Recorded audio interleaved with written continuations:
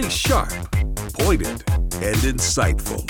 This is Stacy on the Right on American Family Radio and Urban Family Talk.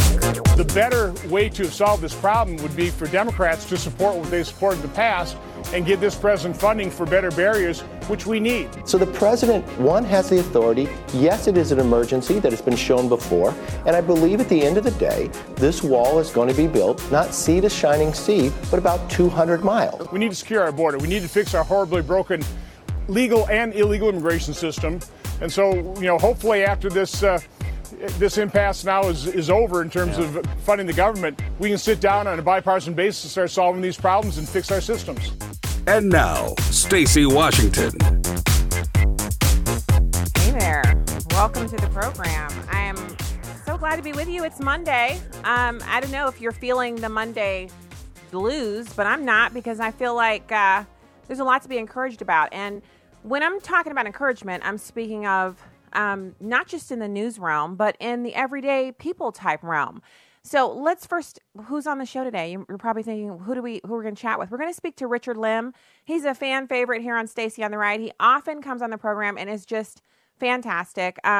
He is the creator of This American President podcast, so he's an expert on American presidents. And what's so fascinating about the things that he shares with us is that even though he's talking about men who've been dead for, almost 200 years, some of them, lots and lots of time has passed in between when these men were in power and now, the lessons that can be learned from them stand the test of time. And so it's going to be really great to talk to him about President's Day, George Washington, and why people need to know about socialism. And I love these kinds of interviews because he's going to give us some information that you can kind of put in your toolkit. And then the next time you hear that good friend of yours or coworker or someone that you care and respect for them, but they are now starting to kind of dance around with this idea of socialism, what's going to happen is you're going to have something that you can leave them with, a nugget, not an argument, not a disagreement, not something that rips the bonds of friendship, but just a bit of information that they can take home and ruminate over and research for themselves. Or maybe it kind of sinks into them and they decide, you know what? That makes sense. They may not overtly come to you and say, hey, I'm voting for Donald Trump next time. We're not looking for that. It's the incremental wins that add up to a victory. It's not one day where everyone in America who's a conservative goes out and says 3 amazing talking points, in the style of the latest hot pundit, and everybody's converted. It's incremental educational wins over time. Winning people with not just information, but the truth of living and the emotional aspects that are connected with it, stories. And so Richard's going to come on and talk to us about all of those things. We're also going to talk about how the media has now gone silent on Jussie Smollett's race crime hoax. And just to give you a rundown, because this story is really, okay, can I just expose? Okay, so when I first heard that some dude from Empire, a show I don't watch, had been attacked in Chicago by 2 people wearing MAGA hats, where, you can't even get served a cup of coffee in Chicago wearing a MAGA hat. So why would someone wear it at night, in the middle of the night? It's an invitation to get mugged in Chicago. But anyway, and Chicago's not MAGA country. Southern Illinois is MAGA country. If you want to find some strong Republicans and people who really care deeply for what they do and for their country and for conservative politics and good, strong Christians, Southern Illinois. In a state like Illinois, where they're almost in servitude to their government with the taxation and the corruption, they still live there and they still make lives there and they still turn out fantastic kids who go on to be leaders all over the country.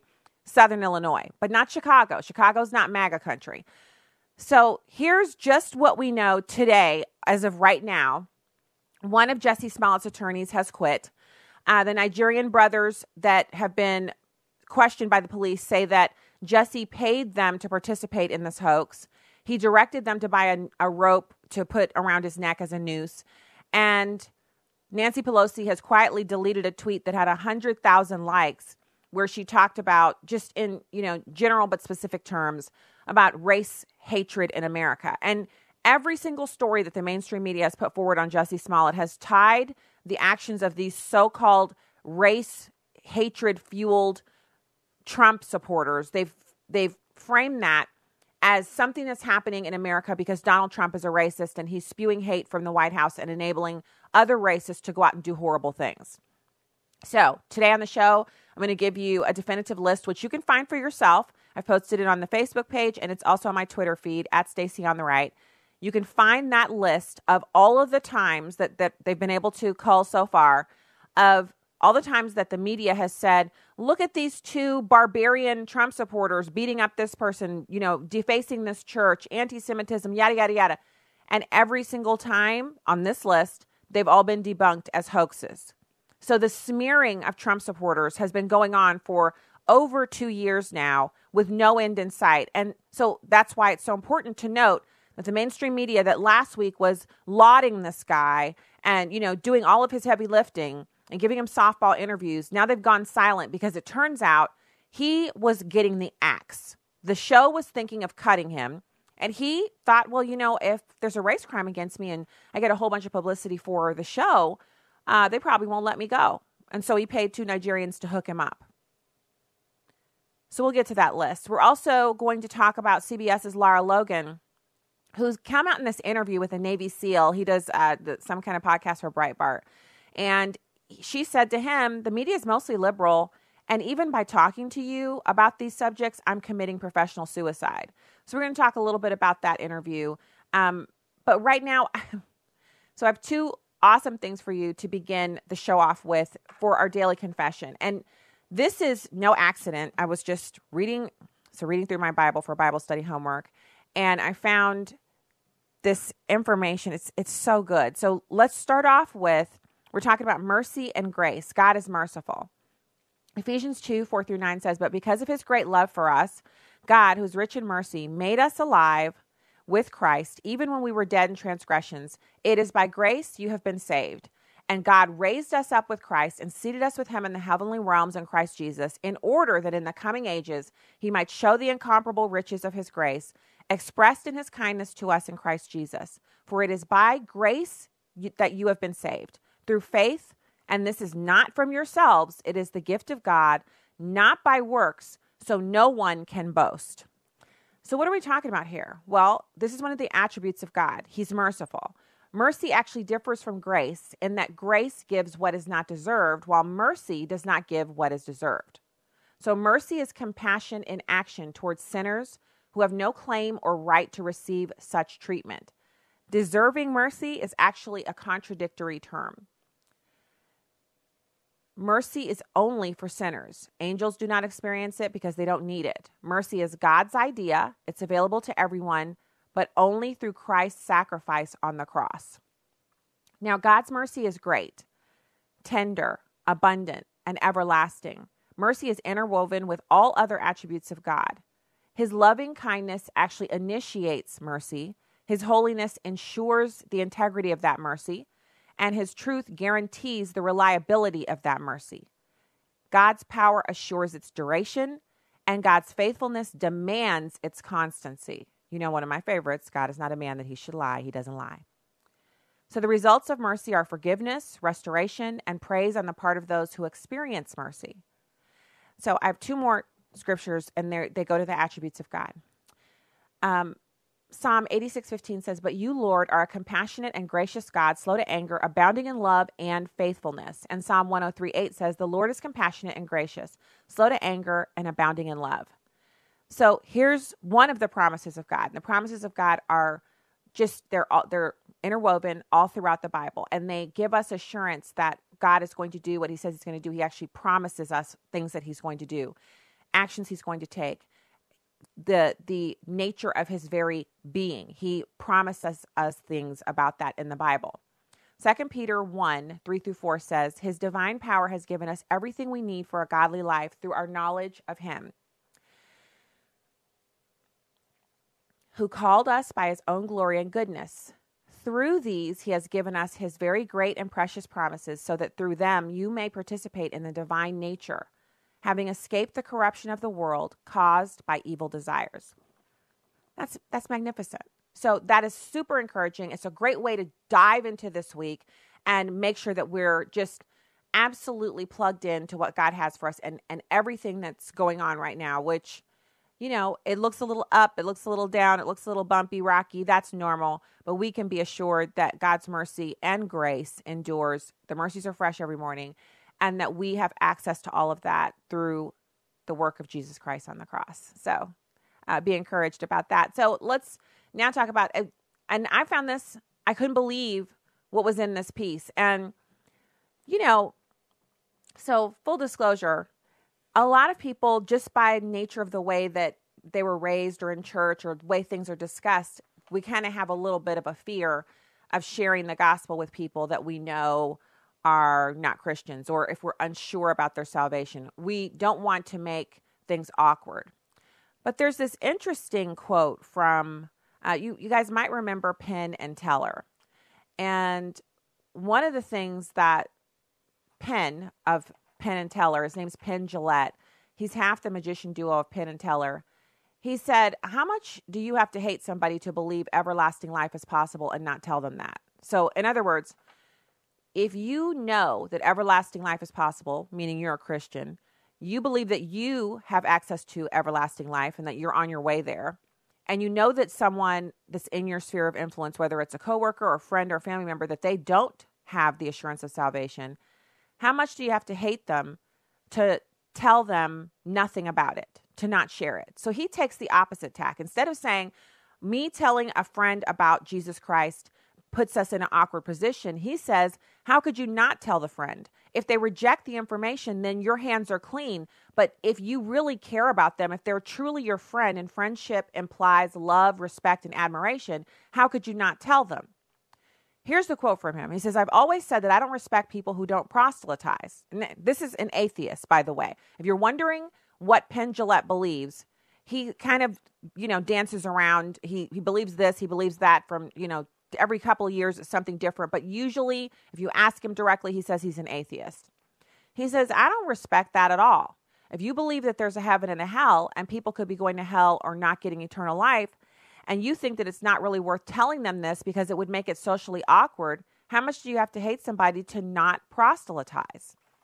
Yet, if you look at the numbers, a significant portion of practicing Christians actually reject evangelism. And this article posits that the reason they do so is because they don't really believe in hell. Now, almost all practicing Christians believe that their faith means being a witness about Jesus. This ranges from 95 to 97% among all generational groups. That the best thing that could ever happen to someone is for them to know Jesus, 94% or so. Almost all practicing Christians, from 86% to 92%, also say they know how to respond when someone asks them about their faith. A majority of every generational group believes they are gifted at sharing their faith with other people. Yet despite all of this, almost half of all millennials aged 20 to 34 say it's wrong to share one's beliefs. And Gen Xers, boomers, and elders who are age 73 and over also have significant portions of their groups that say the same thing. It's wrong to tell other people about Jesus Christ, especially if you know that they're, of a different faith walk, like if you know they're a Muslim or if you know they're Jewish or what have you. Well, Jesus talks about hell a lot in the Bible. He actually says hell exists. In Matthew 10:28, Jesus says, do not be afraid of those who kill the body but cannot kill the soul. Rather be afraid of the one who can destroy both soul and body in hell. Jesus says more mentions of hell than he does of heaven. Jesus uses the term Gehenna, which translates as hell, 12 times in the Gospels. He uses synonyms involving fire about 20 times. Jesus describes it in vivid detail, saying it's a place of unquenchable fire, outer darkness, eternal torment. He says it is a place where the worm does not die. If you're anything like me, that ought to scare the pants off you right there, because I'm totally afraid of worms. Where people gnash their teeth in anguish and regret, a place from which there is no return, even to warn loved ones. More than anyone else in the Bible, Jesus talked about the doctrine of hell because he wants us to take it seriously. We should shudder at churches that don't know what it means to shudder about hell. We've got to start telling people for the reason that we believe and the reason for our hope, the reason why we don't have to leave everything here on the table on earth because we have an eternal existence. We'll be back with Richard Lim right after this. Keep it here.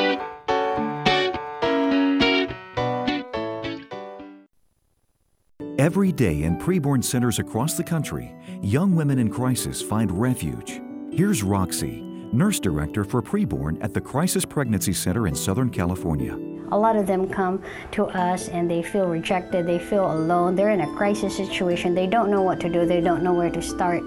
We believe that sharing the compassionate love of Jesus Christ is what really makes what we do work. Through love and compassion, young women facing tough situations get to meet Jesus Christ and their unborn baby on ultrasound. And I got to hear and see my baby for the first time. Hearing the heartbeat made me cry, and it was certain that I was going to keep my baby forever. For $140, you can sponsor 5 ultrasounds, and you'll receive a story and a picture of babies' lives that were spared. To donate, dial pound 250 and say the keyword baby. That's pound 250 and say baby. Or go to preborn.com. Hi, I'm Crawford Loritz with The Legacy Moment.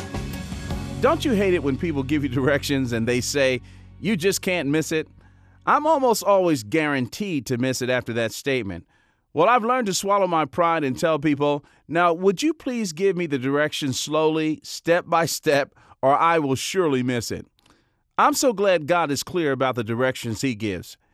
Listen to Deuteronomy chapter 30, verses 11 through 14. For this commandment which I command you today is not too difficult for you, nor is it out of reach.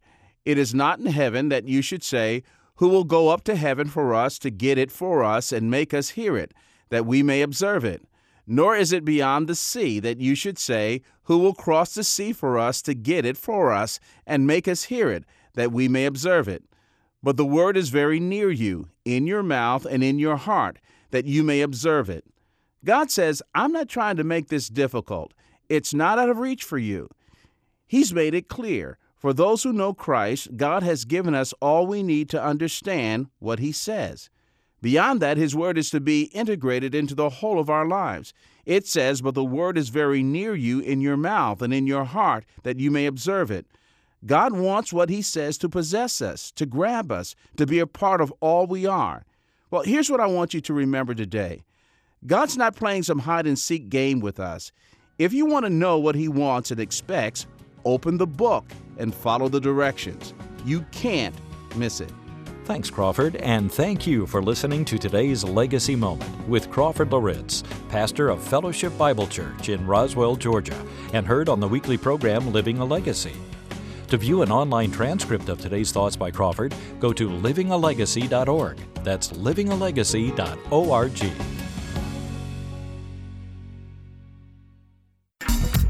Welcome back to Stacy on the Right on American Family Radio and Urban Family Talk.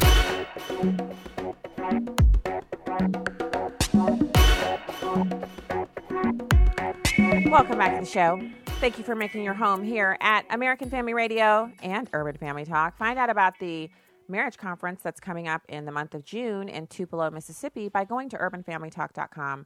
We'd love to see you there and meet you. We had a great time meeting people last year, and apparently the lineup of speakers is quite fantastic, and so it will be a great time, a fellowship and learning about God's plan for marriage and family and life with American Family Radio and hosts from both sides of the network. So I am so excited to speak to Richard Lim. He's a creator of This American President podcast, former White House political appointee in the Bush administration, and also an author and national security commentator.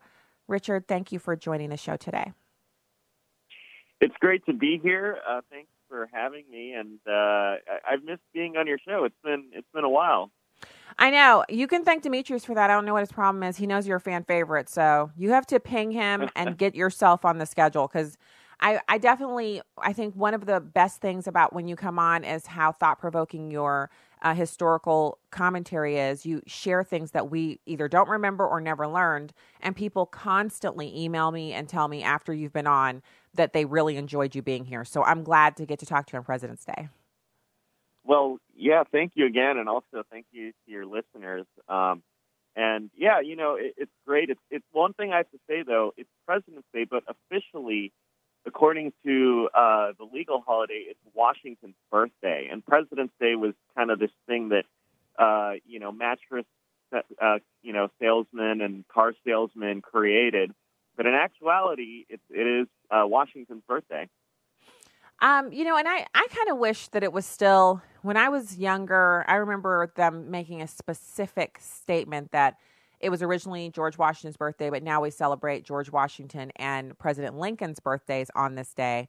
And now it's just President's Day, which is kind of weird because there are definitely some presidents that I don't feel like we should be celebrating, Carter, Absolutely. Obama, Clinton. I mean, there are presidents who did not leave a good legacy behind. And so why should we be celebrating them like everybody gets to share the holiday? It's like me telling you, Richard, it's not just your birthday, it's my birthday too. And you'd be like, no, it's not. It's still my birthday. It's my birthday. And I'm like, well, it's mine too.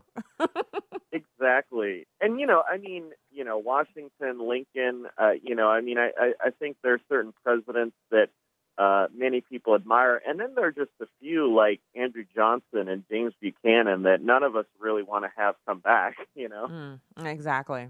Let's talk a little bit about George Washington specifically. For some people, they're convinced by mainstream media outlets that really we shouldn't celebrate George Washington. He was not a great man to celebrate. He owned slaves. And even though he led our nation to victory in battle and was a president who left the presidency rather than continuing to rule, term after term after term, he said 2 terms is enough for me and moved on to make room for other leaders to come forward. I mean, he's an admirable man. Obviously, the taint of slavery does hold sway with him, but it was lawful in the day. And we really have to look at it from the nuanced perspective of people who we would never condone slavery now, but then it was lawful. And we are a nation that literally fought brothers and fathers and sisters and brothers, and we ripped ourselves asunder to remain a nation without slavery. So we have a great story that came from the horrible things that happened. But what else was so fantastic about George Washington? Yeah, well, actually, I think it's a great point that you bring up about slavery, because to admire George Washington is not to say that he was a perfect man. He would have been the first to tell you that. If when he was nominated to be the commander of the Continental Army, the first thing he said was, I do not believe that I'm equal to the command I'm honored with. And so he was the first person. If you read his inaugural address, he's talking about his own personal defects. And a lot of historians say that, well, this wasn't false modesty. I think he was just somebody, there's this great quote, I believe it was Carl Sandburg, or one of the great writers of the 19th century. And he said Washington was one of the few men in all of history that didn't get carried away by power. And, you look at members of Congress or even local politicians that, they have, a certain amount of power. They're not the president, but they have a power over a city or a power of office of whatever sort, and they abuse that power.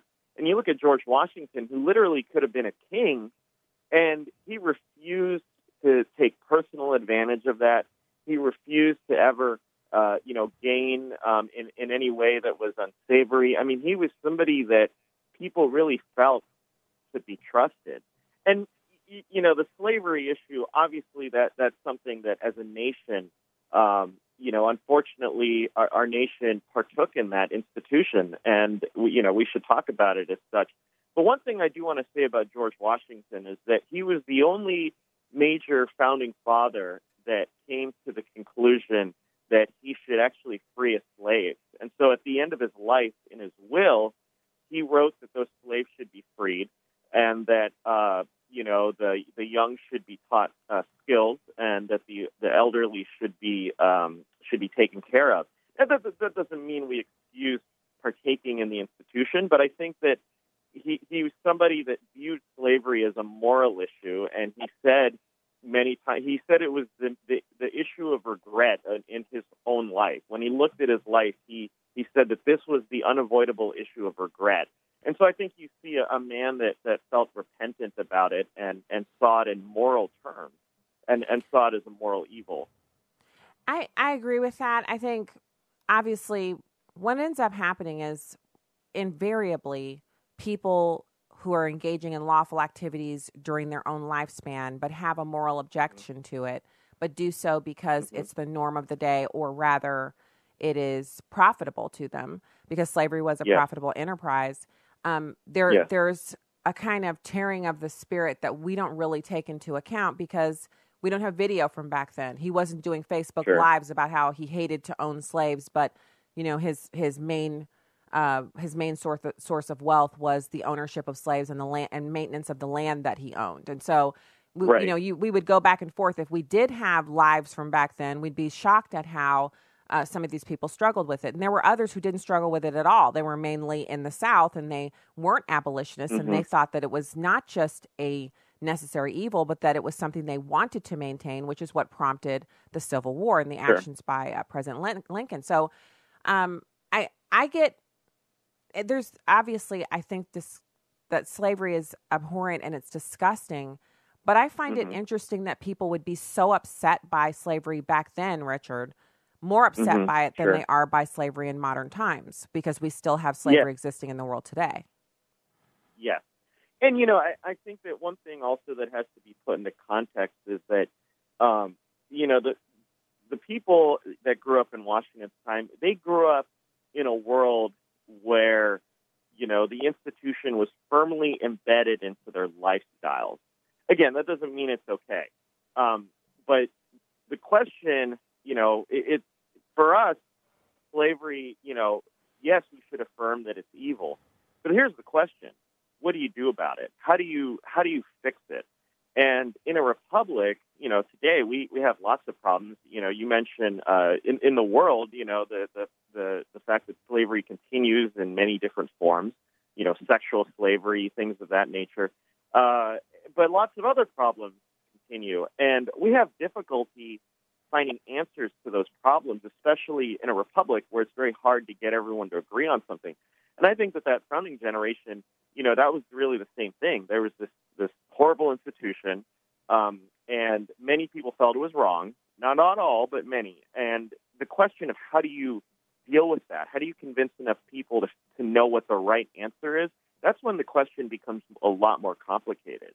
And I think that that's something that we have to look at the founders and say, well, they had the genius to win a war against the most powerful nation, the British, to create a constitution and to implement a government. And I think it was just beyond their powers to solve that issue. And I honestly think that it was probably beyond any generation's powers to solve that issue at that point in time. So they hoped that the system they put in place would eventually allow for that institution to die off.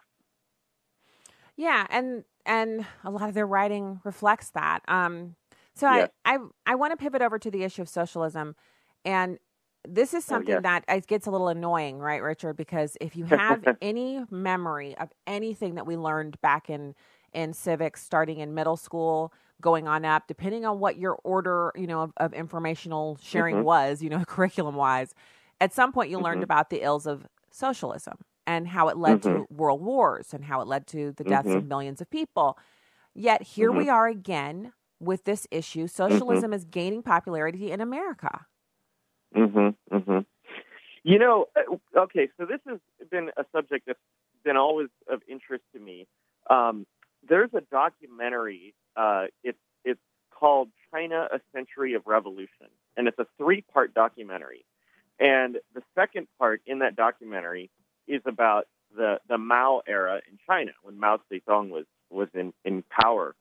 And, this has always been a particular fascination with me because I think people forget that the way we look at North Korea now, very extreme form of communism, very closed off to the world. That was what China was in the Mao era, up until maybe the very end. But pretty much most of the time, that was that time. It was very repressive, and not just repressive, not just, the kind of natural hallmarks of, say, the Stalins and, like the purges and all those things, but also bizarre. I mean, it's just, it's a cult of personality. The person who's ever the dictator becomes the god. His photos everywhere. In China at one point, everyone had to do the Mao dance every day. I mean, literally every day they had to do this little dance in worship of the leader, Mao. This is China. This is a fifth of the world's population. And at the same time, about 30 to 45 million people were killed. I mean, it's unfathomable. And this wasn't that long ago. This was in the late 50s, early 60s. There was a great famine caused by Mao. 30 to 45 million people were killed. And I invite people, not too long ago, I invited a bunch of my friends to watch this documentary with me, because if 30 or 45 million people die because of a system of government, socialism, communism, we need to know about that. The information's out there. You could actually watch this documentary on YouTube if you wanted to. And one of the reasons I think it's becoming more popular is because we don't do a good job of just telling people about it. Again, it's all out there. You go on YouTube, you can watch, it's on Wikipedia, you could read books about it. The problem is we don't talk about it, and then you see, democratic socialists getting elected. And it's really unbelievable that people really get fixated on this ideology, but we need to do a better job of sharing what socialism actually means. It's not some benign, nice little system, whatever. It's deadly. It's deadly and it's evil. Well, and also it's not necessary. So it is deadly, it is evil, and learning about it, I believe it really makes you more of an adult. I think when I see people on video talk about how we just need to do socialism because Europe's doing it, or we need to do it because it would make America better, they're immature. Learning about it makes them more mature. But we don't need socialism in America. So the reason people are dying to get in here is not because we need to change the whole thing, because it's bad or something. Yeah, no, absolutely. I think that, there's this sense, and, President Harry Truman, he was a Democrat, but he was a different Democrat than what you see today. And in his inaugural address, he said that socialism is essentially, it's fool's gold. It's a lie. People, the poor of the world look at it and they say, oh, this is going to be great. It's going to be equality. It's going to be, but in reality, it's misery, just pure misery.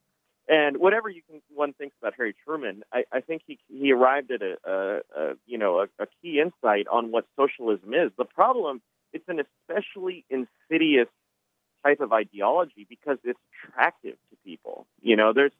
Thankfully we've looked at different ideologies like Nazism and we've said, oh, well, that's wrong, and thankfully. But then with socialism, there's still this kind of, it might work this time.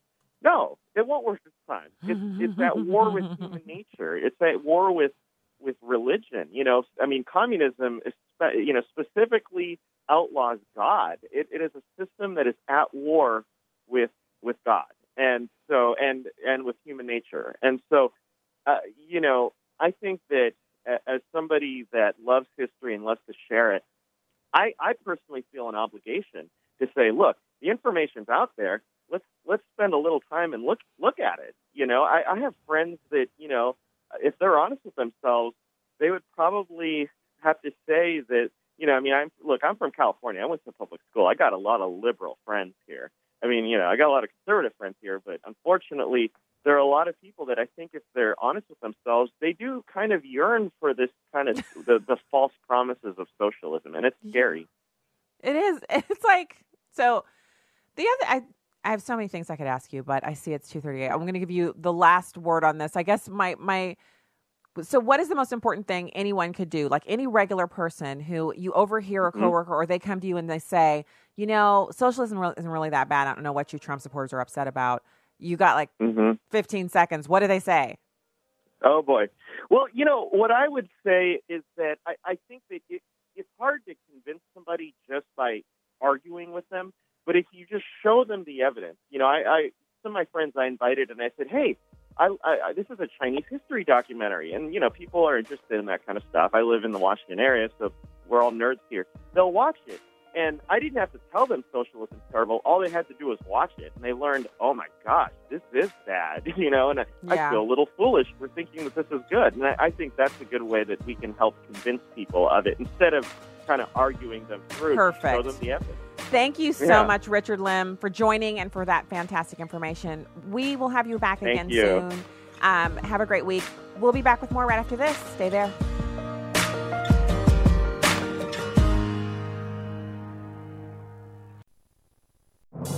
What does it take to be a sports success and a team player?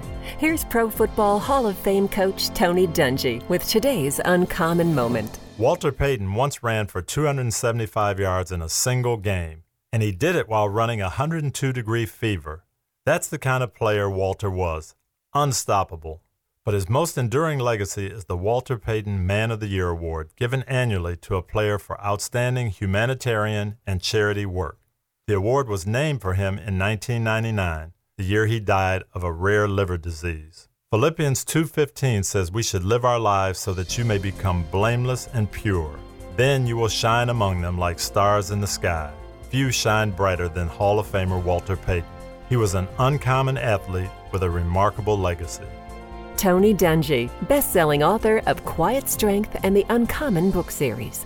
Discover more at CoachDungy.com.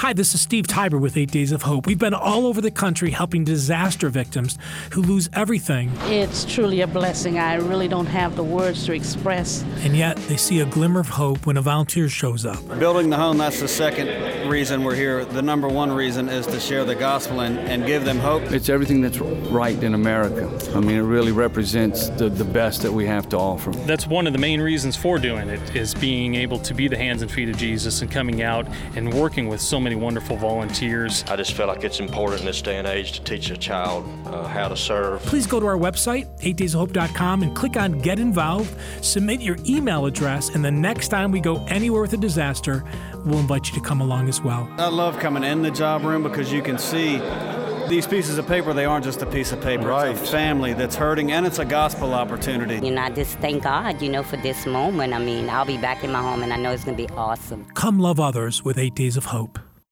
Donald Trump's America. Last Friday's national emergency declaration by the president is opening the door to a fight among the legislative and executive branches it may take the judicial branch to solve. Democrats like New Jersey House member Jeff Van Drew believe this is not the best use of this power. He says on Fox's Sunday Morning Futures, I'm not a real strong partisan, and I believe in bipartisanship. In this case, I think the president has overreached. But House Minority Leader Kevin McCarthy of California said also on Fox this is well within the president's power. It is an emergency that has been shown before, and I believe at the end of the day, this wall is going to be built, not sea to shining sea, but about 200 miles. But not all Republicans are on board. Texas Republican House member Will Hurd said on CBS Face the Nation that this should not be how it works. My concern is our government wasn't designed to operate by national emergency. The president can use a veto if Congress says no to the declaration. Gernal Scott, Fox News. You can download episodes of Stacy on the Right from the podcast page on AFR.net or UrbanFamilyTalk.com. Now, back to the show on American Family Radio and Urban Family Talk. I'll tell you this, the drugs had gotten so bad in my 6.5 years working in Southern Arizona that literally they had to provide every police officer on the department with Narcan, which is something that you use on a person as they're overdosing on heroin or a downer. You give it to them and it brings them back to life. Every police officer had to wear that. Fentanyl had to have that on them at all times. Fentanyl became so bad in Southern Arizona that every single police officer, when we test drugs, we have to be outfitted with a full bodysuit with a mask on, because we didn't know if there could be fentanyl contained in drugs that we test, normal drugs that we normally test. And if it get onto your skin or you inhale it, you can die. It is 50 to 100 times more potent than morphine. And they don't want to talk about that. It's not only a threat to the community, but it's a threat to law enforcement. What comes with drugs is crime, gangs, guns, murder, torture. All of these things are apparent in Southern Arizona and is moving all across the country. Welcome back to the program. That was actually, I think I was going to do that in second hour, but former police officer Brandon Tatum on Border Crisis. And he actually worked in this industry. He worked in protecting Americans from drug lords and gangs and criminals and all that. And when he is talking about it, you can hear the passion in his voice, why he's so passionate about not only that we need a wall, but that we need the wall enables us to take what are really finite resources and put them in areas where they're more effectively used. So the wall means you don't need actual Border Patrol agents in areas where there's no wall. The wall enables us to move those resources to areas where they could perform greater levels of drug interdiction. Democrats are really fond of saying how we get most of our drugs through lawful entry points. Not only is that a lie, but it also is a deflection away from the fact that the drugs that do come through the legal entry points wouldn't be able to come through if we had more Border Patrol agents there with dogs, drug sniffing dogs, more of them able to screen every single vehicle that passes through, every single truck, if we had better use of the resources. So the wall is not only not medieval, it makes more sense than any other solution that's being offered, and it's a permanent one. One of the things that people keep asking me about is E-Verify. And if you read Ann Coulter's books, she talks about how E-Verify is a fantastic system. But the people who gutted E-Verify after Reagan said, we're going to use it, we're going to give amnesty to these people and then do E-Verify, the people who gutted it were Republicans. They didn't want these huge fines against businesses who were hiring illegal aliens because they didn't want to stop the practice. So when you got people on your side who are wearing your team jersey but are acting like they're on the other team or they're on their own team, you need solutions that are permanent. And if medieval is the term we're going to use, isn't there something else that people use the term medieval for? It means extreme. So medieval can mean actual, the historical time period. It can refer to something that's old or antiquated or outdated, but medieval can also refer to options that are extreme, extraordinary, relentless, merciless, completely all-encompassing. If someone says they're going to get medieval on you, they're not saying they're going to be gentle. They're saying they're going to go old school, and you're going to experience things that you maybe don't want to experience because they're medieval in nature and we are a modern type of a people. So I want to share with you, call lines are open, 866-963-2037, 866-963-2037. And I talked to you a little bit about the interview that Lara Logan did, and she was speaking to Navy SEAL Mike Ritland about a variety of topics on his Mic Drop podcast, and they were discussing mainly how she became a journalist. Why did she decide to do that? And she told an interesting story of being 8 years old, and her mom was coming to pick her up from school. She's American now, but she's an immigrant.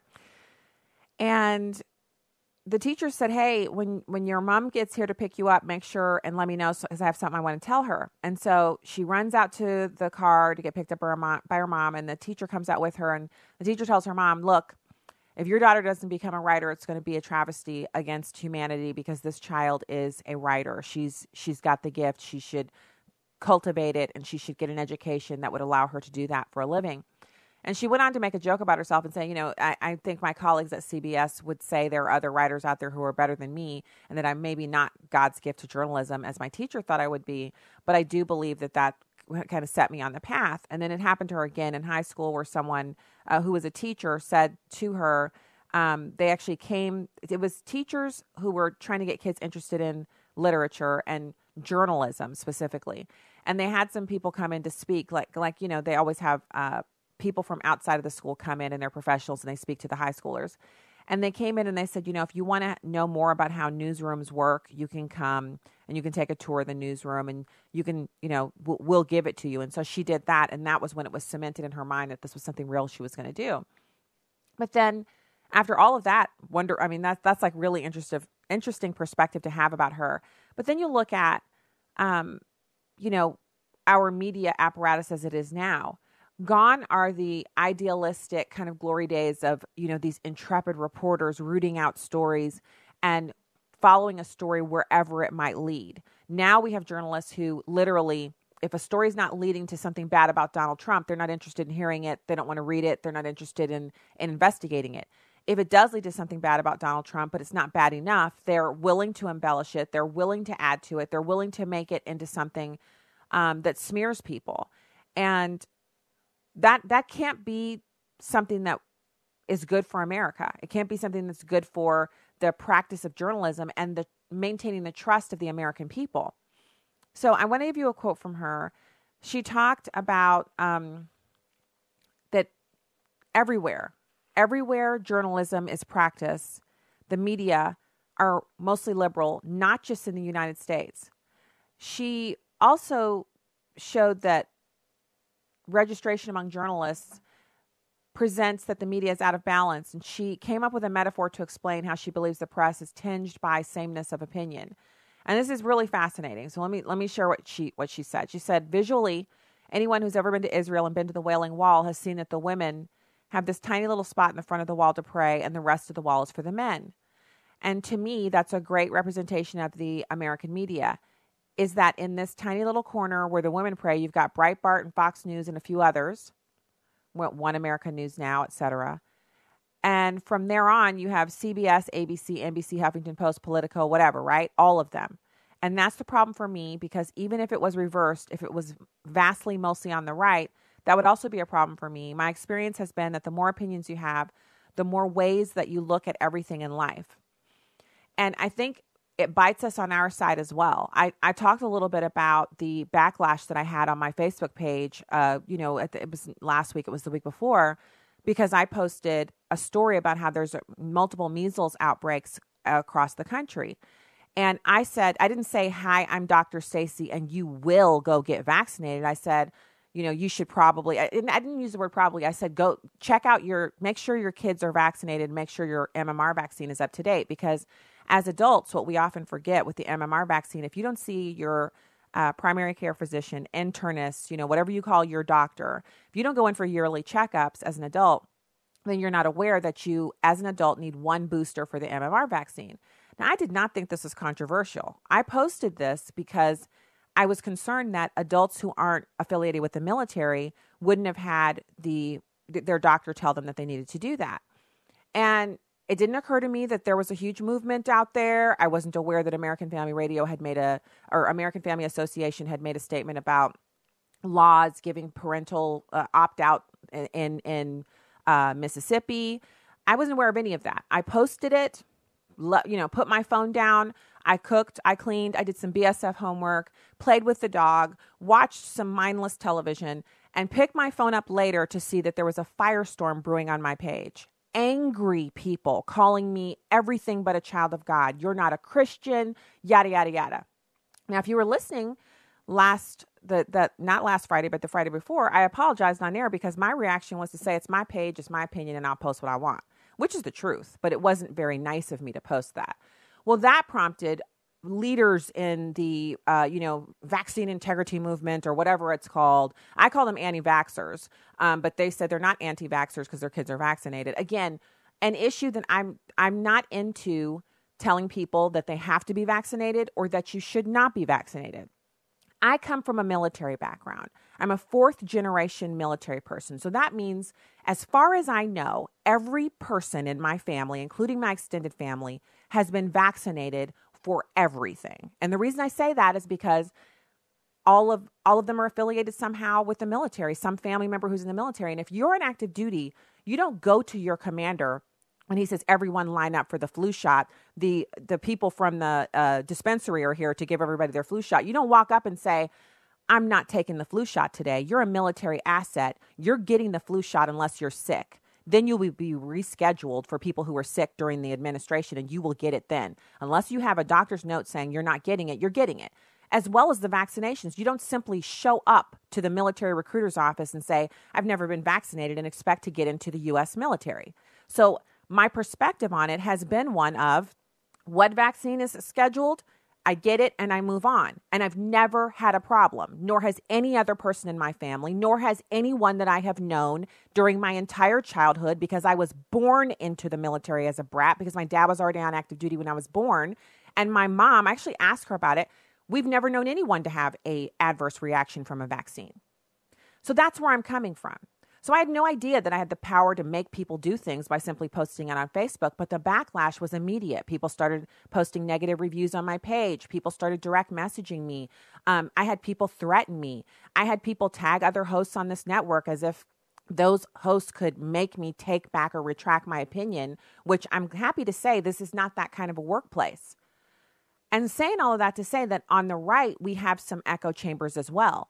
We have some areas in which if you say something, and you don't even have to, I was not looking to pick a fight. This was not an instance where I said, who can I rile up today? I'm having a bad day. I'm going to kick my dog and I'm going to go on Facebook and I'm going to post something and I want every Christian in Christendom to come and attack me so I can attack them back. Are you kidding me? Do you think I have time for that kind of stuff? I don't. And I'm not particularly interested in being at war with everybody, especially people who I consider us to be, of similar belief backgrounds. And so the echo chamber is dangerous from both directions. And the statement that she's made here, that even though she's right-leaning, she would have a problem with it if the only news out there was Fox and Breitbart and One America News, et cetera, it's an accurate statement to make. Because when we only listen to opinions that agree with our own, we demonize the other side to the point that a person who we're agreeing with each other on 90% of everything. I had people with cross symbols in their avatar, people who have the word Christian in their little bio that they share on online social media were emailing me and sending stuff to me. And it looked just like when the liberals get mad when I say, being black is not the most important aspect of who I am. You hate yourself and you hate your kids and you hate your ancestors. You hate this, you hate that. You call yourself black. It was the same type of stuff, only it was surrounding the fact that how can I be pro-life and how can I be a Christian and support people getting vaccinated? Well, I don't actually support or unsupport any of that. I have been vaccinated. My kids, my husband, everybody in my family has. And that's my perspective that I'm coming from. It is now something that, and it was also, you're uninformed. You don't know anything about this subject, which I do. I've read quite a bit of literature because quite a few people who actually call themselves anti-vaxxers have sent it to me in the almost 10 years that I've been doing this. I was also accused of being thin-skinned, which that has come to me so many times. If I was thin-skinned, I wouldn't be doing this job. Because I've been called every curse word there is. I've had legitimate, actual threats leveled against me and my family. And we've done investigations into people. And they've been visited by law enforcement in this state and in other states. If I was thin-skinned, this would not be where I find myself every day from 2 to 4 p.m. So the reason I'm sharing all of this, especially this part about, you got Lara Logan saying she's committing professional suicide. That should never be the case when sharing our opinions.